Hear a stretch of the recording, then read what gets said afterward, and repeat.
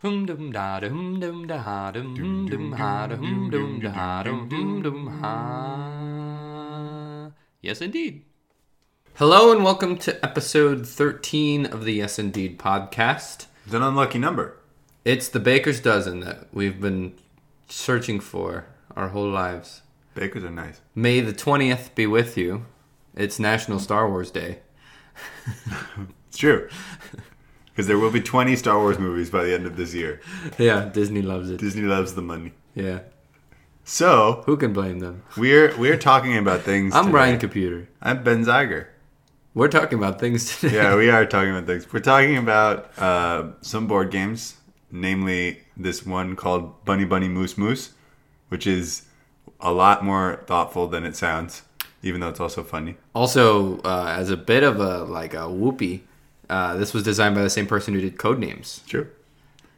And we're kind of catching up on stuff. It's been a bit of a busy month. Yeah. So we got a lot of concerts that Brian has been rocking that we got to catch up on. So I'm going to be talking about the Go Team, Mr. Jukes, the Nationals Homecoming, Young Fathers, Kate Nash, Company of Thieves, Florence and the Machine, 2 nights, and then a vinyl night I just had in my apartment. So plenty of things. And then we're talking about games a bit. We'll talk about video games, that is. We're talking about kind of like cooperative experiences That we've been doing recently. that are more silly and turn off fun. And we'll do a little kind of like mid-game check-in about this Nier Automata thing. I don't even know what it is. We'll find out more later. It's true. Baker's dozen. Musha, musha, musha, musha, musha, musha, ha, Didi. ha, musha, musha, musha, musha, Potatoes. musha, ha, ha. Yes, indeed. It's like the spit without the mouth. It's like the Union without the South. It's like the South without the fried chicken. It's like the Elliot without the frickin'. It's like the frickin' without the cursing. It's like the lips without the pursing. So Vlada Chavaddle, right? Bunnies. And mooses. So, Vlada Chavaddle is a board game designer that we like. He's made a lot of really well-designed, well-received games, both in the kind of like intense game community, stuff like Space Alert and Mage Knight, and then Dungeon stuff, Pets. yeah, and then there's stuff that like most people who are sort of board gamey know about, like Codenames, which is also really well designed. And one of Vlada's more idiosyncratic games, I would say, is this one called Bunny Bunny Moose Moose. So, what is Bunny Bunny Moose Moose? So Bunny Bunny Moose Moose is a game where one person each round takes a turn being the hunter, and everybody else is either going to try to be a bunny or a moose based on which one the hunter likes the least at the moment. So the hunter the hunter has like 5 stacks of cards in front of them basically, and they'll read a poem that has a rhyme and is like, if you're careful, quick-footed, just whatever. I don't know what it is. But you'll read it out, and then in tempo, as you're reading, you're going to be flipping over cards onto those piles that I had mentioned. And the cards you're flipping over have some kind of point value associated to a position for the whole point of the game. People are going to be making silly poses with their hands on their head to either be a moose or a bunny. It's true. And the whole game is whether you be like a moose with their antlers up, or a moose with their antlers down, or a moose with their antlers spread apart, or a moose with their hands put together, or a bunny with their ears on the side and the back, or if they're like floppy or if they're up, right? True. And you're trying to do that via maths. So, basically, But it's fun. so it's in real time as the hunter is reading this poem. That's like, listen, do you hear someone? 'Tis the hunter with his gun. Do not. If you calm and quiet stay, you will try to get away. Right. And basically, this poem keeps looping, and as it does, every time you as the hunter are reading a line, you're turning over a card, and the card has a modifier on it about the point value of being either a bunny or a moose, and then those different permutations of what those animals could look like that Brian was talking about. So if if your left ear is a bunny that's in the back with it upright, and your right ear is in the back but flopped down, that's worth a different point value than if it's in the front and they're both up, which is worth a different point value than if you're a moose with your antlers open and down. Because the cards have each card that comes out might be like, if your right antler is up and spread out, it's worth +2 points. And then you'll get a new card that's like, well, if your right antler is down and open, then it's worth 3 points. And then you're like, oh, shoot, I got to change my antler. Because it's marginal points. Exactly. So in real time, you're trying to evaluate if you should be a bunny or a moose and which one is better. Because each round you only score as either the bunny or as the moose. And your final end of the game score is the lower point value of the bunny or the moose. So you're constantly trying to balance whether you're capitalizing on bunny points or moose points. And if you get too confused by what's going on, then you end up as a bush. It says in the rule books, if you have one ear as a bunny and one ear as a moose, then you're a bush and you get no points. So what do you think makes this game fun? Well, so quickly, just to wrap up mechanics. Yeah. The hunter keeps reading this poem over and over again. Oh, right. Once they reveal one of these hunter cards, then they say bam, and everybody freezes, and then you score at that exact moment. Mm-hmm. So you never know when it's going to happen. And it could be right after one of the cards comes along that completely changes everything. So there are cards that like, everything is now double points, or everything that's positive is now negative, everything that's negative is now positive.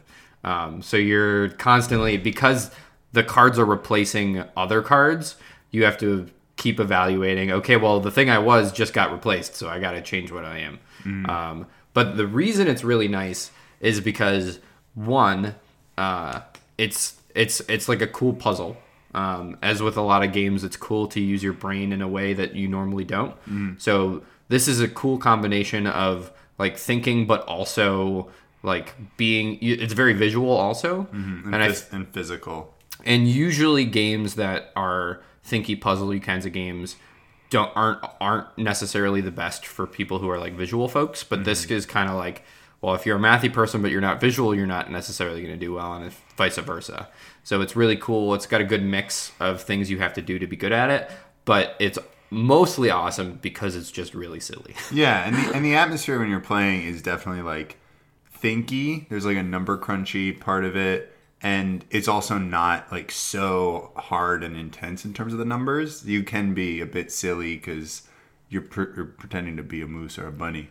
And one of the things that makes Vlaada Chvátil great is that all of his rule books are written like very funnily for the reader. So like the pictures in the book are like Albert Einstein playing bunny bunny moose moose and things like that. They gave all these funny cases of like what happens if you have your two fingers at the corners of your mouth pointed down like a vampire. No points. You're a bush. What happens if you do the rock out symbol instead of doing antlers? No points. You're a bush. And so that's always really lovely about Vlaada games. And then that like even the variants in the game are like, well, what if there's a rule about sticking your tongue out? So, right. Like it's a weird space because it is most games that are that silly aren't also that thinky. Yeah. So it's a really nice, especially if you have a board game crew. I would definitely not recommend this game to everyone, mm-hmm. but if you have a board game crew that tends to typically like the thinky games, but you want to break up the energy of like a strictly Euro game heavy board game session, Bunny Bunny Moose Moose is an awesome, like everyone will have to be, they'll still have to think a bit, but you'll engage the like silly bits of them. Yeah. Like I feel like when the group we were playing with, they were people who like the thinky kind of games, but I think really appreciated the fact that they were doing something that was just ridiculous. Yeah, and like you're saying, there's definitely certain games that if people just want to do something silly, then Happy Salmon Or junk art. or Junk Art is a much better choice than Bunny Bunny Moose Moose. And if people really want like an intense number crunchy game, then playing something even like Concordia or Concordia or or whatever. Like there's lots of Euro games that are good for that. And Bunny Bunny Moose Moose is kind of a foot in both worlds, which makes it really special, I think. So even though there's definitely people who this isn't great for, there's also people who this is exactly what they're looking for, to have something where they're both being silly and thinking at the same time. It definitely belongs in the like board game recommendation flow chart. It's just in a very niche spot. Totally, with basically nothing else. Yeah. So if that sounds appealing to you, you should check it out. But for the most, I imagine for most people, don't. But, you know, that's the nature of board games. And I like having the niche things ready to go. So that's why I own it. Soup is weird. The worst. It's not Food. a drink or drink. food. Or food. Yes, indeed. It's like the spit without the take. It's like the shivers without the shakes. It's like the shake without the maraca. It's like the poopy without the caca. It's like the caca without the mamie. It's like the pointing fingers without the blamey. Live music. It's so good.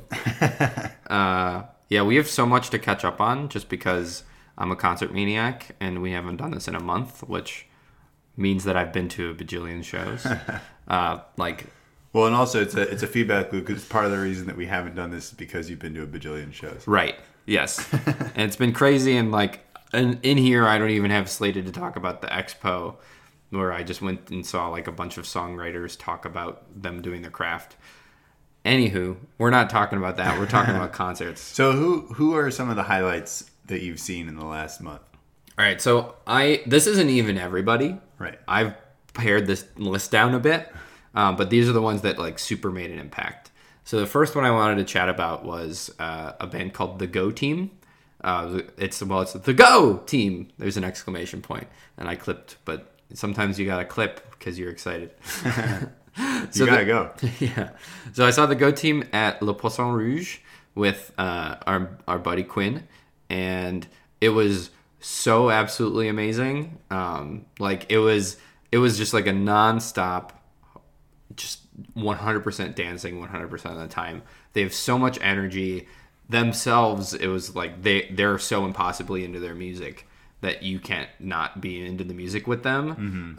And almost have like a pep band's sound to them. Like they have that like kind of like high school band feel about them, despite being an indie rock band, because of the way they sample particular songs and the like their instrumentation of like having the brass and bells, and like it's just kind of has that feel, like snare drums. Like there were 2 drum sets on stage for no other purpose than because they have like 6 or 7 people in the band. It's like, if you don't have an instrument to play this song, why don't you just Jump on snare. Just hop on the drum set and just like drum along with people, because you can't go wrong with having more live drums. Like, that's just a super cool philosophy. And like they have a couple lead singers for the most part, and they're both like so insanely stylish. Like I can't emphasize enough how like they had like their fashion choices made sense for who they were as a band, which is always like a really cool thing. But for the most part, it's just like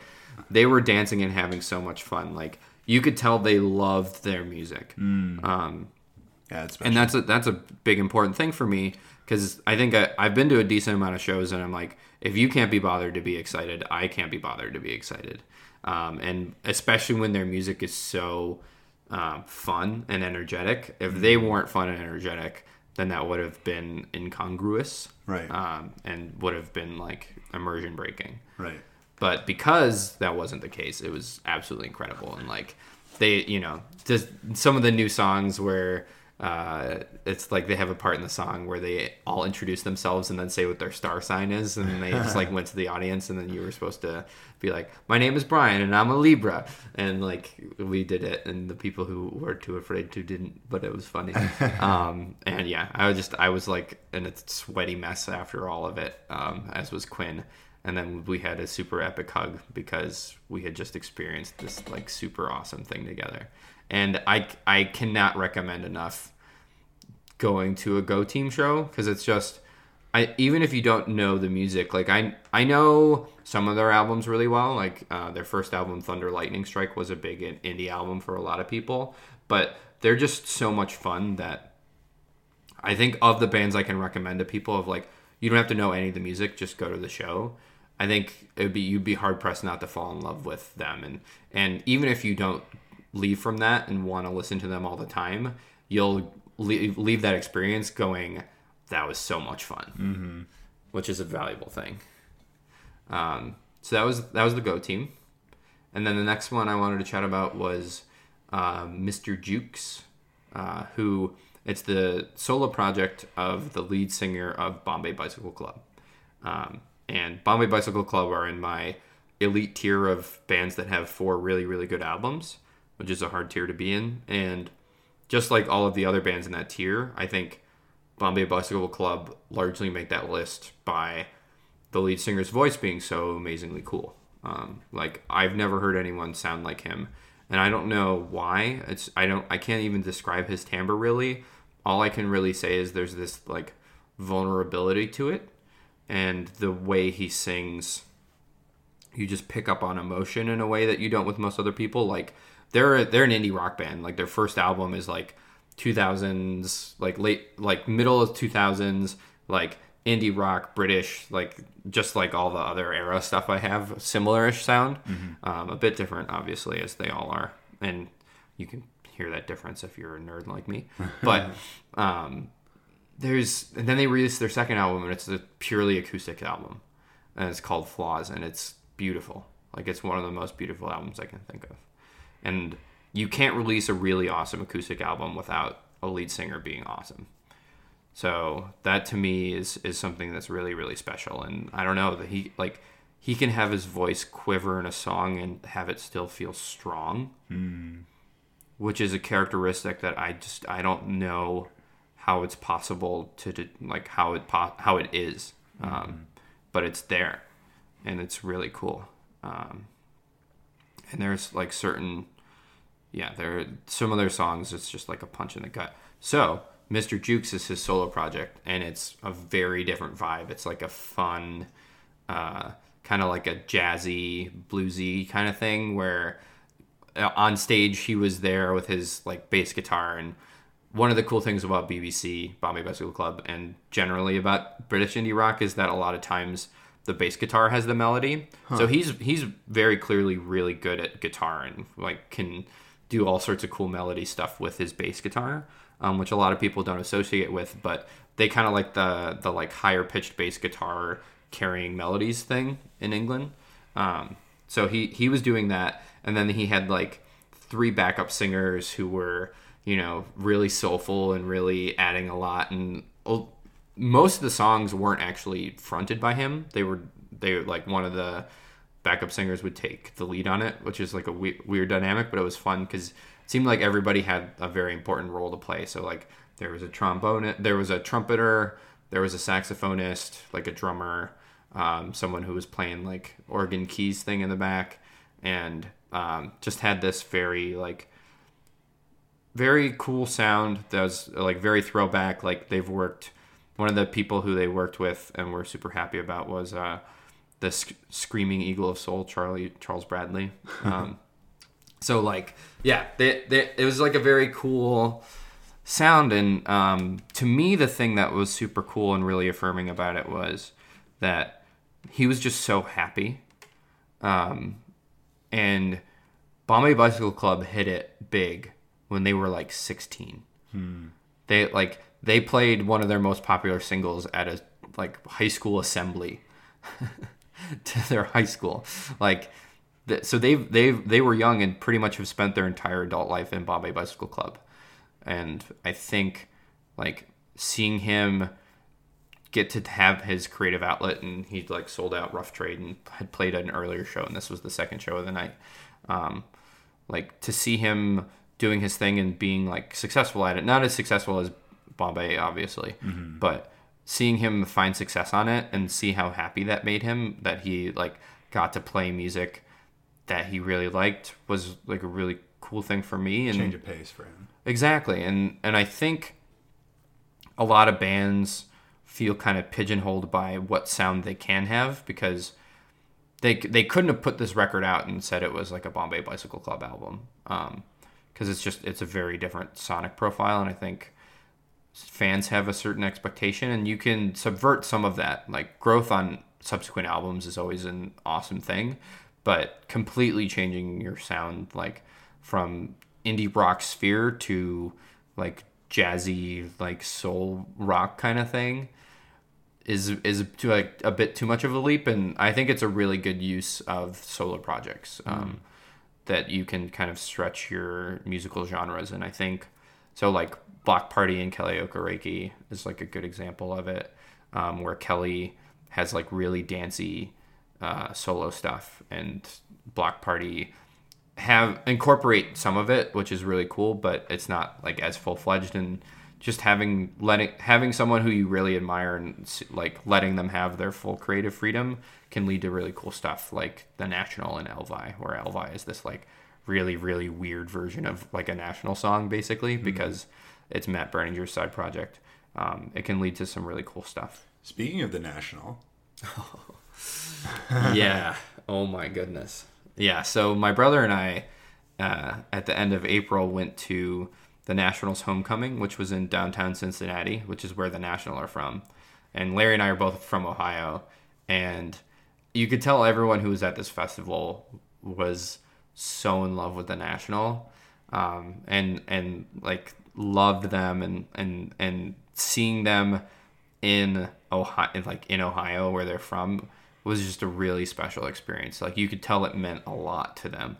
And when a performance feels like it means a lot to the performer, it means a lot more to the audience too. And we really shared something special with them when the festival was going down. And, you know, for National fans, they played 4 hours of unique material over 2 days, which is like, that's insane. So you had to be like a big National fan to be there, because that's a lot. Like you're only going to hear each song maximum once. But they have enough songs that it, like they totally pulled it off. And, you know, Trouble Will Find Me and High Violet are 2 of my favorite albums ever, the National records, and they played a lot of both of them. And they like Boxer's an album I love. They played it in full, but it didn't sound that great live. But won't get into that too much, because it's kind of like a quieter album. But I mean, the reason, I think Larry and I were talking a bit about it, and I think the reason that we know the reason they're so awesome live is because they have this horn section that they don't really record, or at least don't record loud, where they've got like they have a trumpet and a trombone player in all their live songs, so it makes the epic moments that much more epic. And I think the National at a certain point started really loving this like 2 chorus song kind of thing, where you'll have the bits that, you know, you'll have like, "There's a terrible love and I'm walking with spiders," and like in that same song there's another part where you really feel like you have to sing along to, and that like singing along big, and the songs are like slow and sad, and they just feel really powerful. So when you're singing along with him, it's like the most beautiful thing ever. Like some of my favorite moments at concerts ever have been when they'll do Vanderlyle Crybaby Geeks unplugged, which is just this really simple song that Matt said the lyrics don't even mean anything. They just feel really powerful, and they do. Where you have the entire like 10,000 people in Cincinnati singing with the National, just going, "Vanderlyle, cry, baby, cry. Oh, the waters are rising. There ain't no surprising you." Like, it's just... My brother and I were actually like... It was so special for us that we were like... We just wanted everyone to just like keep singing that as we left the festival because it was just so perfect. And for some reason, people who know a bit about the National but not a ton, for some reason their favorite song is About Today. They played it, and apparently everyone went wild. Larry and I are like, it's a good song, but give me Blood Buzz. So it was awesome, and obviously the National was the encore. Was the entree for the whole event, but Saturday was terrible. Otherwise, a lot of really bad bands. I think the band we liked most was a band called Spank Rock, and they were just really fun and did all sorts of cool dancing. And they had a song called "I Want to Make You Come," which was funny because the rest of the day was like sad indie music.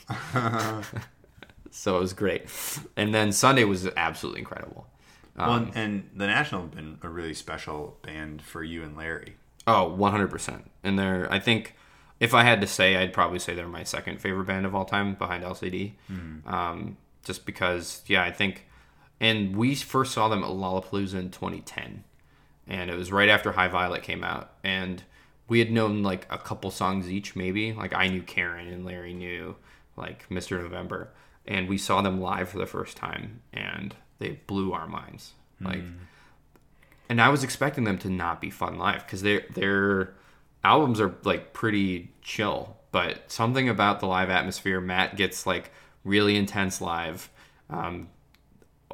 He does some weird stuff to his head, and then also he's on some cocktail of weed and alcohol now. But whatever it is, it's like really magical, and like there's an insane musicianship throughout the band that really comes through, and it is a perfect mosaic thing. And if you've attributed any emotions at all onto their songs, seeing them live is this amazing cathartic experience. So yeah, 4 hours of unique sets was really special, and it was awesome. My brother is so much of a super fan. They started playing a song that's on like their second album, which isn't very good, or it might even be like an EP. I don't know. But they played the song called Wasp Nest, and my brother was singing along, and he was like, how do I know the words to this song? And he was like, I'm singing along to the second verse. How? Which is awesome. It was so cool just to see that happen. And, it was absolutely special to be there with my brother too, because it's such a special band for each of us, but also just like hanging out. Because festivals, there's a lot of downtime, so it was really nice to be there with him. And Sunday, because Sunday was amazing. Sunday was like every band was super great. Where we started off our spree of awesome bands with Big Thief, who's a band I've already seen like 4 times, despite them coming out their first album in 2015. A band that makes so much sense live. They're loud and emotional, and you can't not connect with them on the songs. Adrian Lenker's voice is absolutely stunning. I'm seeing them again in October, so I'm sure I'll talk more about them. But then Future Islands played, who is another one of Larry's like top 5 favorite bands, and it was a band I super love.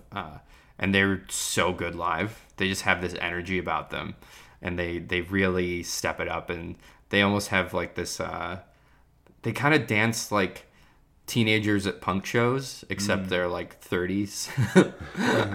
So there's this energy about them, and the lead singer just like runs throughout the stage and like will just very dramatically emphasize all of the dramatic points in the song, which is to me my favorite thing, is when you can move along with a song and really emphasize its strengths and its emotional high arcs. That's the coolest thing ever. So, and they do that along with me, which is really cool. And then Feist played before the National, and like that 1, 2, 3, 4 is insane. Some of my favorite bands ever all playing at the same is incredible. And my brother, who was like pretty new to Feist, was expecting it to be kind of boring, and was like, wow, Feist is awesome, because she's such a good performer. And I cannot emphasize enough how even just the way she strums her guitar communicates emotion, which is impossible. I don't know how she does it. And there's like, she has so much poise, and the way she sings, everything, you feel it. And I mean, very appropriately, she has a song called "I Feel It All," and it's just like that really sums it up. I feel it all, I feel it all. Yeah, it's just there's this really cool sound, and the evolution of her sound from the Reminder to Metals to Pleasure has just been this really cool ride to be a part of, and seeing her live is exceptional, and I cannot recommend it enough because she is amazing, and she knows how to command your respect and also your attention, and you will be rewarded for being present and sing-alongs and all of those things. Like Sea Line's super fun, where she has like a breakdown where she just starts whispering and does like Sea Line, Sea Line, Sea Line. And you're just like, what is happening? This is so cool. Yeah, I don't know. She's just the best. Well, and speaking of emotional bands. Oh my God, we're not doing well on time. Wow, months worth of concerts. Yeah. So, yeah, and so transitioning from that into a band called Young Fathers, who I've been super insanely obsessed with. You can attest to this. Yeah. It's the album I've played the most in 2018 for sure. Is their album Cocoa Sugar that came out this year. They're awesome. They're so intense. Like I came home and I described it as it was a concert where I didn't smile once, and that sounds like it's not good, but it was actually incredible. Just because they were so intense. Like they would finish a song, be at the edge of the stage with this intense look on their face, and just like stare the audience down. And was like, yeah, what? It was like that kind of attitude. And I was like, I was clapping like really intensely and just like had like a super cold, stone cold face. And I was like, yes, more. Which was so cool. And they're just like so energetic. It's three people, and they're Scottish, and they all like sing on top of each other and like compete with attention with each other and dance all over the stage and are ruckus, and it's just so good. It's amazing. They played at the Zone 1 at Elsewhere, which is this tiny stage, and they're playing 2 more shows at Elsewhere in like November. I already bought tickets to one of them, and it's sold out. So like everyone's like, you just see the band, like it's so good. Everyone is so I'm gonna have seen them 3 times this year, so I can brush over them a little bit because I'll be talking about them again. I'm seeing them again in London, which, oh my God, we're gonna have to debrief on London when I'm done with that. But It's true. We'll do Kate Nash next.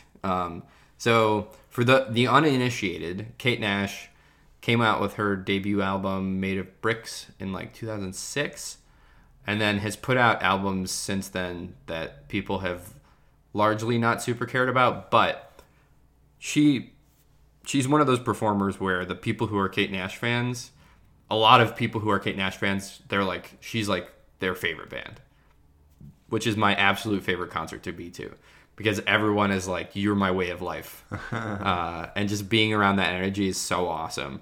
And like you hear one note and then you hear like half the room scream is this really, really cool thing.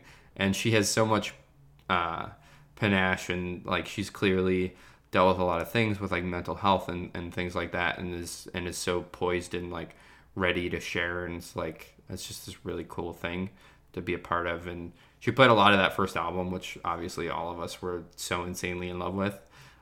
So that's always this big cathartic thing, and like some mix of nostalgia and also just like recreate. It's the cool bit about nostalgia is that you're reliving those memories, but then you're kind of pasting over them with new ones that are still really nice moments. So like I'll go and I'll hear like Pumpkin Soup now, and I'll have whatever high school feelings I had attributed to it, but then I'll also have these like really nice Irving Plaza memories of being in a room full of people who worshipped her, singing along to a song about, and bird shit on your head, and like it's so good. She has this very like storytelling style to her songs that seem a bit rambly but are actually really focused and saying really cool things, and you can tell that it's a songwriter trying to find their voice, and something about that is just a really magical thing. So I I've been wanting to see Kate Nash for a really long time, and if you haven't heard her, I would go check out, her, oh God, just Foundations, which is like that first song that made her big, is just so good. It's, it's easy to get lost in the singles culture and think about who, how much of a bummer it is that you have like 3 songs on an album you listen to and then skip the rest. Because there's, the artist obviously thought there was value in the other ones, but also the reason that happened is because some of those are just like so emotionally Special. provocative. Yeah. So like Foundations is a song that's, the refrain is like, my fingertips are aching from gripping at our foundation.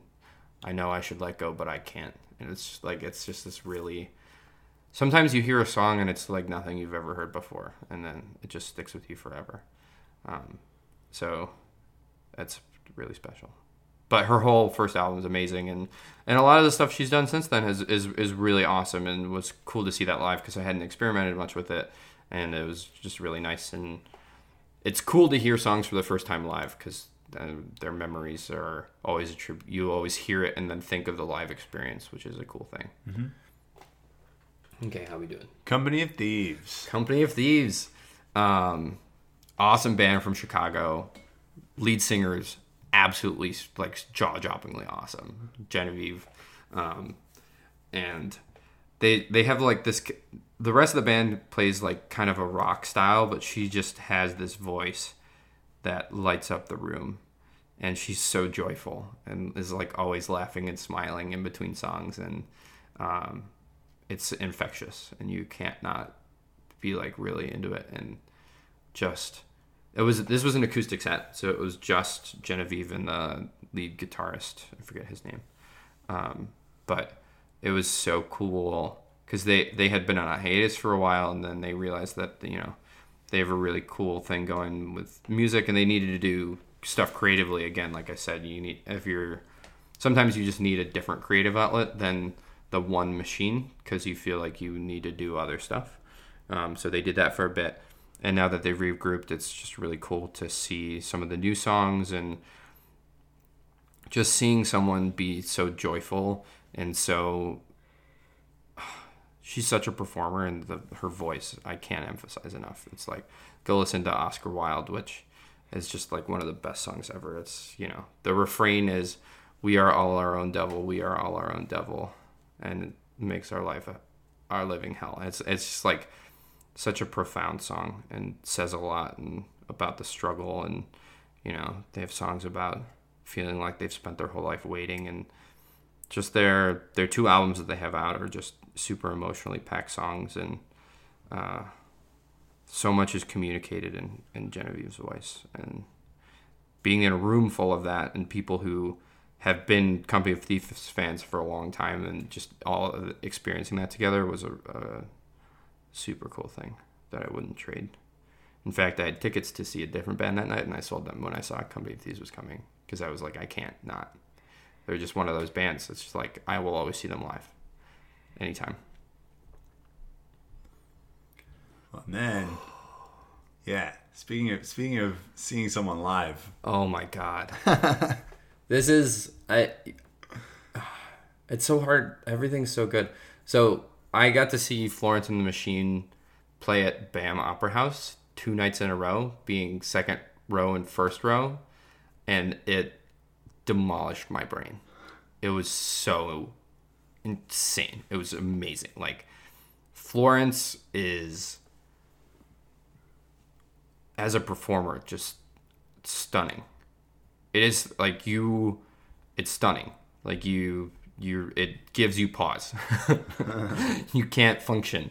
Like, after the first night she played and she was done and the stage was clearing out, and they just played like a slow melodic song in the background, I just like stood there like forcibly like gripping myself, and just had my eyes closed and was just like in that moment. And I was like, I just want to be in this stasis for a while where there's no time. It's just like being in awe of Florence.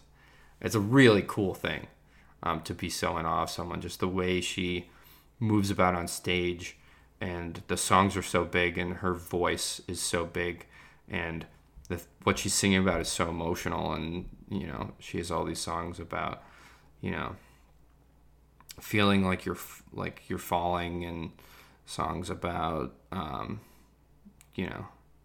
oh my god, listen to Hunger, her new song. It's so good. Oh god, it was so fun to sing with her, and really, really cool.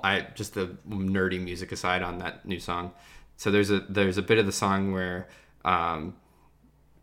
the pre-chorus, I think, it goes, the way you move your body, baby, and like those plosives, just because you can like make them so like, move your body, baby, come on and give it to me.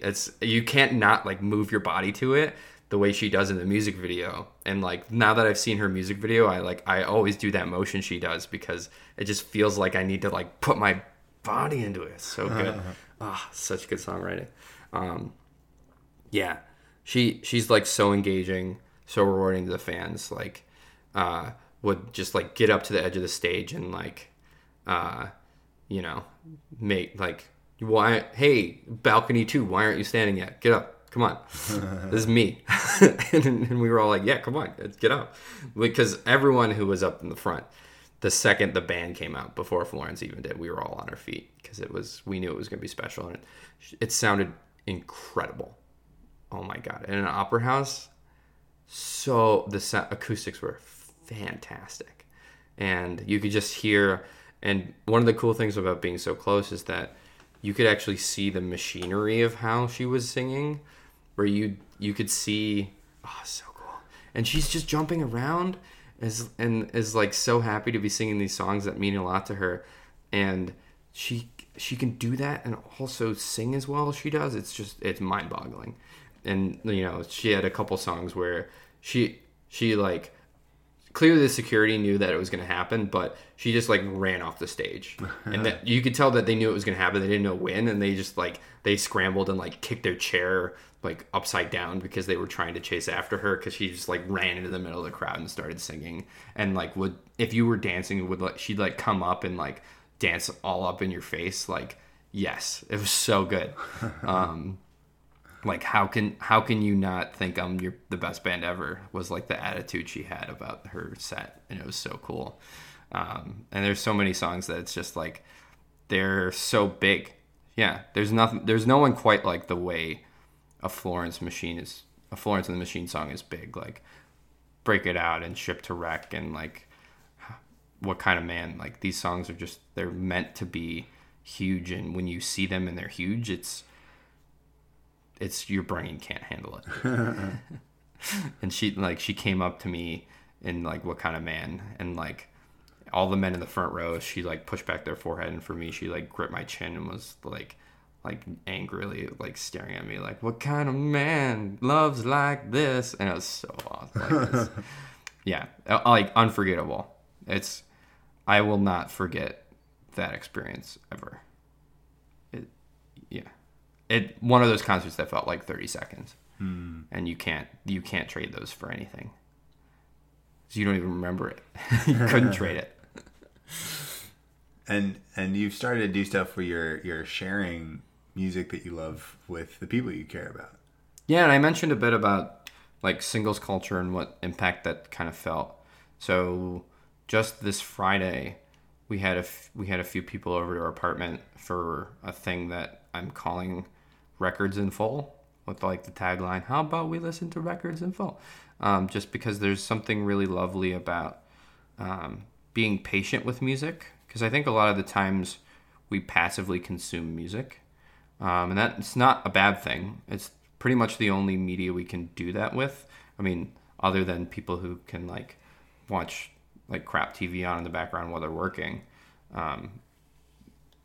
And you still kind of, your brain can still kind of process it. Some people, it's the act of listening to music is too active that they can't do it while working, obviously. But for me, at least, it's one of those things you can do really passively. So giving it your full attention and dedicating time to actually say, I'm going to listen to this album in full. I'm not going to shuffle. I'm not going to skip any songs. I'm going to listen to it in order. And it can result in some really cool things where, you know, I'm sure everybody has this where if there was an album you listen to a lot in the car, then whenever you hear one of those songs and your brain doesn't hear the song that's supposed to follow it, it goes, hey, what happened? Yeah. What's going on here? Like, after Jenny Was a Friend of Mine, it should be this, like, your brain can't handle it when it's not the case. And like those neural networks are super cool. Mm-hmm. And also you just can appreciate things about it. And, you know, over the course of the evening, we were there's like conversation that was flowing throughout the whole thing, but there were certain moments where if there was a lull in the conversation, everyone would kind of listen in, and then we had some pretty cool and really deep conversations about like music and people's artistic choices and what makes certain songs pop, and like why would this be the instrument that's carried from one song to another? Why did the people have a weird, unusual chorus that makes you feel weird in a song about love? Like all these cool things you wouldn't necessarily process if you weren't just like sitting down and even though you're chatting, it's under the guise of an evening about listening to records. So I thought that experience was really, really cool. And you know, just especially doing this in a place like New York that's very hustly and very zero attention spanny, just sitting down and having nothing to do other than that, I think was really lovely, and I think helped us all appreciate the music and each other more, just because it was like a very patient evening, which I feel like is a thing you cannot say about most New York evenings. Totally. And what were the 3 records that you listened to this week? Yes, so I picked out the first one is Youth Novels by Likey Lee, which it's just one of those albums that has like a bunch of songs on it where you were like, I can't believe this is on the same album as this other song. Like, I can't believe I'm Good, I'm Gone is on the album with Downs, Downs, Downs, and the same record as A Little Bit. And like, you can keep going to that rabbit hole because it's a really awesome album that's like got a lot to say clearly, where, you know, some of it is like poking fun at love, some of it's like angry, like if you want to complain, I'm not the complaint department, you know, kinds of songs. And it's got this lovely arc to it, and starts out with just like, you'll be the melody and I'll be the beat, and you'll be the melody and I'll be the beat, and love the shoreline where you and I meet. And it's just this like very rhythmic, like, what are we listening to? It's so good. And then we listened to Fast Food by Nadine Shaw, who is one of my favorite singer-songwriters. She plays she's got this history of being Iranian, and it really comes out in her music. And she grew up a lot of her life in London, so you hear some of that like indie rock mentality, but it's darker, it's very brooding, and it's got this very specific instrumentation to it that is very particular and carries a lot of emotion in it. And was really cool to listen to those songs flow into each other, and had a song in it that I made everybody hush and listen to, because it is one of those songs that destroys my brain because it's so special. So yeah, Fast Food by Nadine Shaw. And then we ended the evening on In Color by Jamie XX, which is like kind of a dancey album, but it's very particular and awesome. And like, if you like the XX, Jamie XX will blow your mind, because he's just one of the best beat makers alive right now. Music. The spider is coming.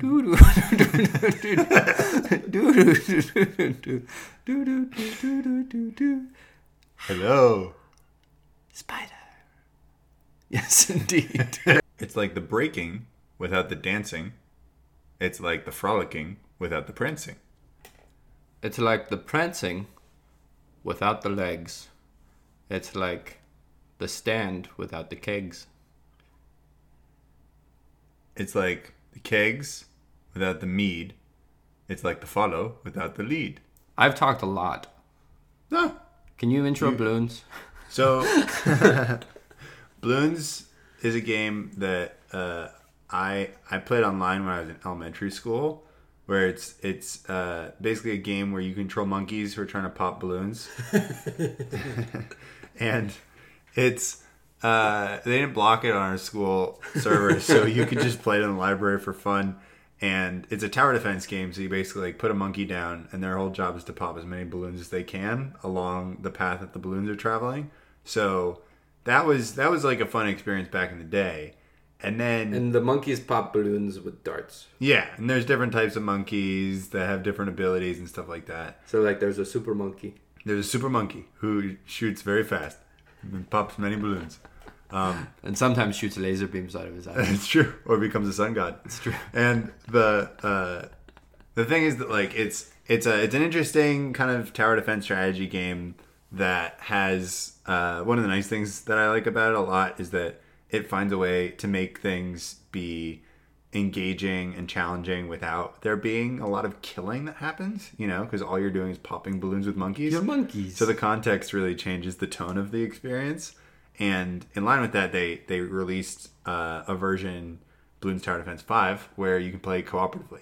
So that's kind of this thing that you and I have been doing recently, and that we've done a lot of the whole time that we've enjoyed playing games together, whether it's board games or video games, where we can just kind of like have something that we can do together to fill the time, you know, because once you've been friends with somebody for years, there's not like all that much to say or do after a certain point. Like people, you're just like caught up, you're up to speed on stuff. Like when you meet up with a friend who you haven't talked to in 5 years, you're like, we got a lot to catch up on. But if you've been seeing the same person for every day for years, you're kind of like, it'd be nice to just like spend time together with a person that I really like a lot and have a thing to do at the same time. So Bloons is a great example of that, where you and I can kind of like talk about strategy and work together and stuff like that. But I don't think that Bloons is a strong enough game on its own to make it like something that I would sink a ton of time into. Right. But when I have somebody who I like to do it with, suddenly it turns into this new thing. And the super cool thing about the way Bloons does co-op is you each control half of the screen. Right. So you can't really have people quarterback or, you know, because you really have to work together and say like, I have this in my comp. What do you have in your comp? We need to work together because there are different types of balloons that... there's some camo that you need to have a special way to see them, or there's some that are metal that you need to pop with something that's like more explosion-y, or there's some like huge blimp balloons that you need to do a lot of damage to. Exactly. So both of you can't be doing the same thing. You kind of have to differentiate, but because there's these balloons like follow a path, you each have a certain part of the path that you can attack, and only that part of the path. Right. So you really have to coordinate to make sure that between the two of you, you have enough firepower to take things down, and the way you coordinate and differentiate is really neat. Yeah, and it's basically just complicated enough. You know, it's not this like huge, intense, head trippy, dense experience. It's pretty standard. There's like a couple layers of complexity to it, and you can also, it's good with difficulty. So if you want to just kind of like have a thing to totally turn off and just hang out and click on stuff while being with somebody you like, then that's fine. You can also make it into a more kind of min-max tactics driven experience. And that's the really nice thing about tower defense games. It's always been the nice thing about tower defense games when you play them with friends, because you build the thing and then you hit play and then you just kind of watch your machine work. Yeah. So there's this really nice turn off element to it where it's like, other than watching just to pay attention and see what part of your machine is working or not working super well, you're just kind of hanging out with the other person. Yeah, and Bloons is nice because it also, you control when the waves are released. So there is this, for the most part, there's not this like time pressure, like I have to do this thing at this split second or we lose. It's more like almost turn-based, you know? Which I think is a really nice format for these kind of turn off and hang out with somebody kind of games. Yeah. Which is also like this other game that we've been trying called Card Hunter, which is a turn-based kind of grid game in which basically it's part kind of dungeon crawler, Dungeons and Dragons style game, part role-playing game, and then part like deck builder, basically. We've talked a bit about Pathfinder, which I think is the thing that it reminds me of the most. Mm-hmm. It's not as good as Pathfinder No. by a lot. Like it's not. It's just not as. It's not as polished and nice, and like I can't do the same amount of thing where it's like, oh, Ben really needs to succeed on this check. Let me sacrifice myself to help him. Like really cool kinds of stuff like that. But it definitely takes up time, and it's like kind of nice. It's kind of nice. It's also one of the things that I both don't like about it and also really like about it is that it's designed by like super nerds, like the nerdiest people on the face of the earth, and like they clearly poured all of their nerdiness into making this thing be as nerdy as it possibly could be. There's a currency in the game of pizza, and the only sound effect in the game really is someone going, "Ah." Like, ugh. And the pizza delivery girl is like kind of cute, and like the guy who's wearing like the cape and the glasses doesn't know how to talk to her. It's like really awkward. It's and very weird. cringeworthy. But they did it intentionally. They really wanted it to be that cringeworthy. And it's got like decent mechanics, and a lot of it's luck based, but it's mostly just a time sink, which again isn't necessarily a bad thing because I think we talked about this a bit before. But I still think that people haven't fully realized the potential for video games to be like fun co-op-y things. Clearly the thing that people have invested a lot more time and energy into thinking about video games for is multiplayer competitive stuff. Yeah. So like the cooperative stuff is always against other humans, which we don't like. We don't find enjoyment. Like we don't want to smash humans. We just don't find joy in that. Yeah. We'd rather just work together against a computer and beat it. Right. So I think there's still a lot of room because a lot of the pieces are there for video games to be really cool experiences of people working together to beat like PvE, like versus an environment. I think it's going to keep getting better, but in the meantime, it's just nice to have a thing to do with Ben, and because you can play Card Hunter and finish a thing within like 10 minutes, it's a game that we'll do just because hanging out together and doing a thing is really nice. And it's hard to find a thing that you can just like click on or do in like 10 minutes and just be done with it then. Because people have busy lives. So especially us. Yep. Well, and it's interesting because there's definitely something to be said for games that are really kind of turn off, chill out, have fun with somebody, don't think a lot. Just like there's room for games that are really like mind-numbingly heady like Nier Automata. Tom Petty. So, yes, the famous musician. Tom Petty and the Heartbreakers. So, speaking of heartbreaking, Nier Automata. Heartbreaking. Also speaking of like that it's fine. We don't want to play against humans when we're playing a game. We're fine to just like play against an AI or a computer and destroy them. But what if those computers and AI had feelings? Oh, God. Welcome to Nier Automata. So why don't you outline this a little bit stronger? Nier Automata is a strange game where you're playing as androids who are helping humans who have had to leave the planet Earth because aliens invaded or something, and the whole world is basically overrun with these kind of cute looking robots. Who attack you, and you've like giant anime swords and stuff. It's Japanese. It's very Japanese. But the thing that I think is really interesting about it, because I've had lots of Japanese role-playing games, these JRPGs, that I've been repulsed by over the course of my life, just because, some people love them. That's great. I did not have that in my brain, so I really don't like them. Yeah, because there's a certain amount of the like weird, really short skirt nonsense that like a lot of people are just like, oh, it's a JRPG thing. Yeah, right? Well, it's a different culture. Like Japan has a whole set of histories and expectations that are different than ours, and it's definitely there's some dissonance in terms of experience there that some people love and some people like us don't necessarily. And I think the thing that's Nier Automata's greatest strength and greatest weakness in some ways is that it is extremely pretentious. It's like so philosophical and so heady, and it's like, what is consciousness? And like what is the difference between being a human and a machine? Like, what does it mean to be alive and have a sense of self and identity and feelings? Like, are these things just electric, or are they deeper? Like, what is this? And I think we talked a bit about it way back when we said some of the things it does that are really cool are like its change of perspective, where you'll be playing like a normal third-person attacky game, and then it'll transition into being like a platform thing, and then like 2D, top-down, 3D, just like seamlessly transitions between all these different... which is super cool and innovative and worth praising, but I don't want to get hopped up on that again. But I will say that as we've been playing it more, because for some reason the developers wanted to make a game that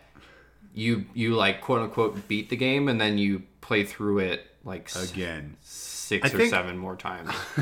I think it's 4 times through. We're gonna circle back to this after we've played it more. But so far we finished it once, and then we're about halfway through a second playthrough of the game. As you're basically doing exactly the same thing you did before, but playing as the other character who you weren't the first time, and which completely changes the game. And that's what I wanted to say, is that we mentioned a bit about how they innovate on these gameplay mechanics of like changing perspective all the time. It seems like not only do they incorporate that from the gameplay perspective, they also incorporate it into a narrative perspective. Yeah, totally. Which is actually really cool. And I think regardless of whether we like read the text in some of these parts and like roll our eyes and go, oh God, like, what are you trying to say here? This is ridiculous. There's something about like, I have no idea what's coming next ever in Nier Automata. Yeah, which is compelling. Yeah, it makes you just like want to keep doing more. Because I think that the way that narrative design works in games for the most part is either it doesn't exist, or it's basically just ripping off narrative design from films that are really cinematic driven, and it feels rote. You know, like it feels like, oh, okay, it's an action game. Here's the action hero. Like, it's a fantasy world. Here's the elves and okay, got it. And a lot of times, especially when they're trying to play off movies, they do what movies do worse. Yeah. So like, the gameplay might be engaging and stuff, but the narrative just doesn't hold up to these other mediums because they're trying to emulate them. The games that are really cool and interesting now aren't trying to be movies. They're realizing some of the cool stuff you can do with games. And I think Nier Automata is really ambitious with experimenting in that vein. It experiments a lot. and it's a big title. Like, it's not an indie game. It's a huge budget game that like had a lot on the line and could have done safe stuff. I mean, it's a sequel to a game that did fine when it first came out and was a much more stupid, boring game at the time. Although I do remember hearing that it did some crazy stuff also. Yeah. I remember reading that it was kind of sort of interesting. Right, but Nier Automata is a whole new ballgame. And I think that it's really fascinating in terms of its experimentation, and we'll tune back in with it when we've gotten through some more of the pretentious slog that you need to get through. I will say that but to emphasize it again, like how weird and awesome some of these moments are. Like, we've been playing, and then out of nowhere, you'll just stop playing, and then there'll be some kind of like cut scene, and you have this look on your face where you the thing where your head is turned like the dog, and you're like, what is happening? And then sometimes it's like, that was weird, and then other times you're like, oh my God, like, what was that? Like, Bennett a couple times has been playing this game, has had one of those moments happen to him, and then like immediately quits out of it and texts me and is like, Nier Automata, it's weird. And because he's just like, so like, he can't keep playing because it's like, it's so bizarre. He can't like keep that away, like hide those moments from me, because he wants me to experience like how strange and awesome some of these things are. Yeah, it's special. For better or worse, it's very special. and yeah, we can obviously say some things about a game that you have to play through like 4 times to get its full narrative potential and respect for people's times and stuff like that. But it clearly doesn't care. yeah, That's it not the doesn't care. point. It has a thing it wants to do, and it's gonna do it. And we want to be along for the ride because it's a weird ride that's interesting. Yeah. We did it. We did it. Baker's dozen. That's 13 bagels or donuts. Can you have a baker's dozen of muffins? Can you have a baker's dozen that's partially bagels and partially donuts? Ooh, yeah. Do they have to be consistent? Food for thought. Food for thought. Yep. Oh, yeah. Yeah. Bye.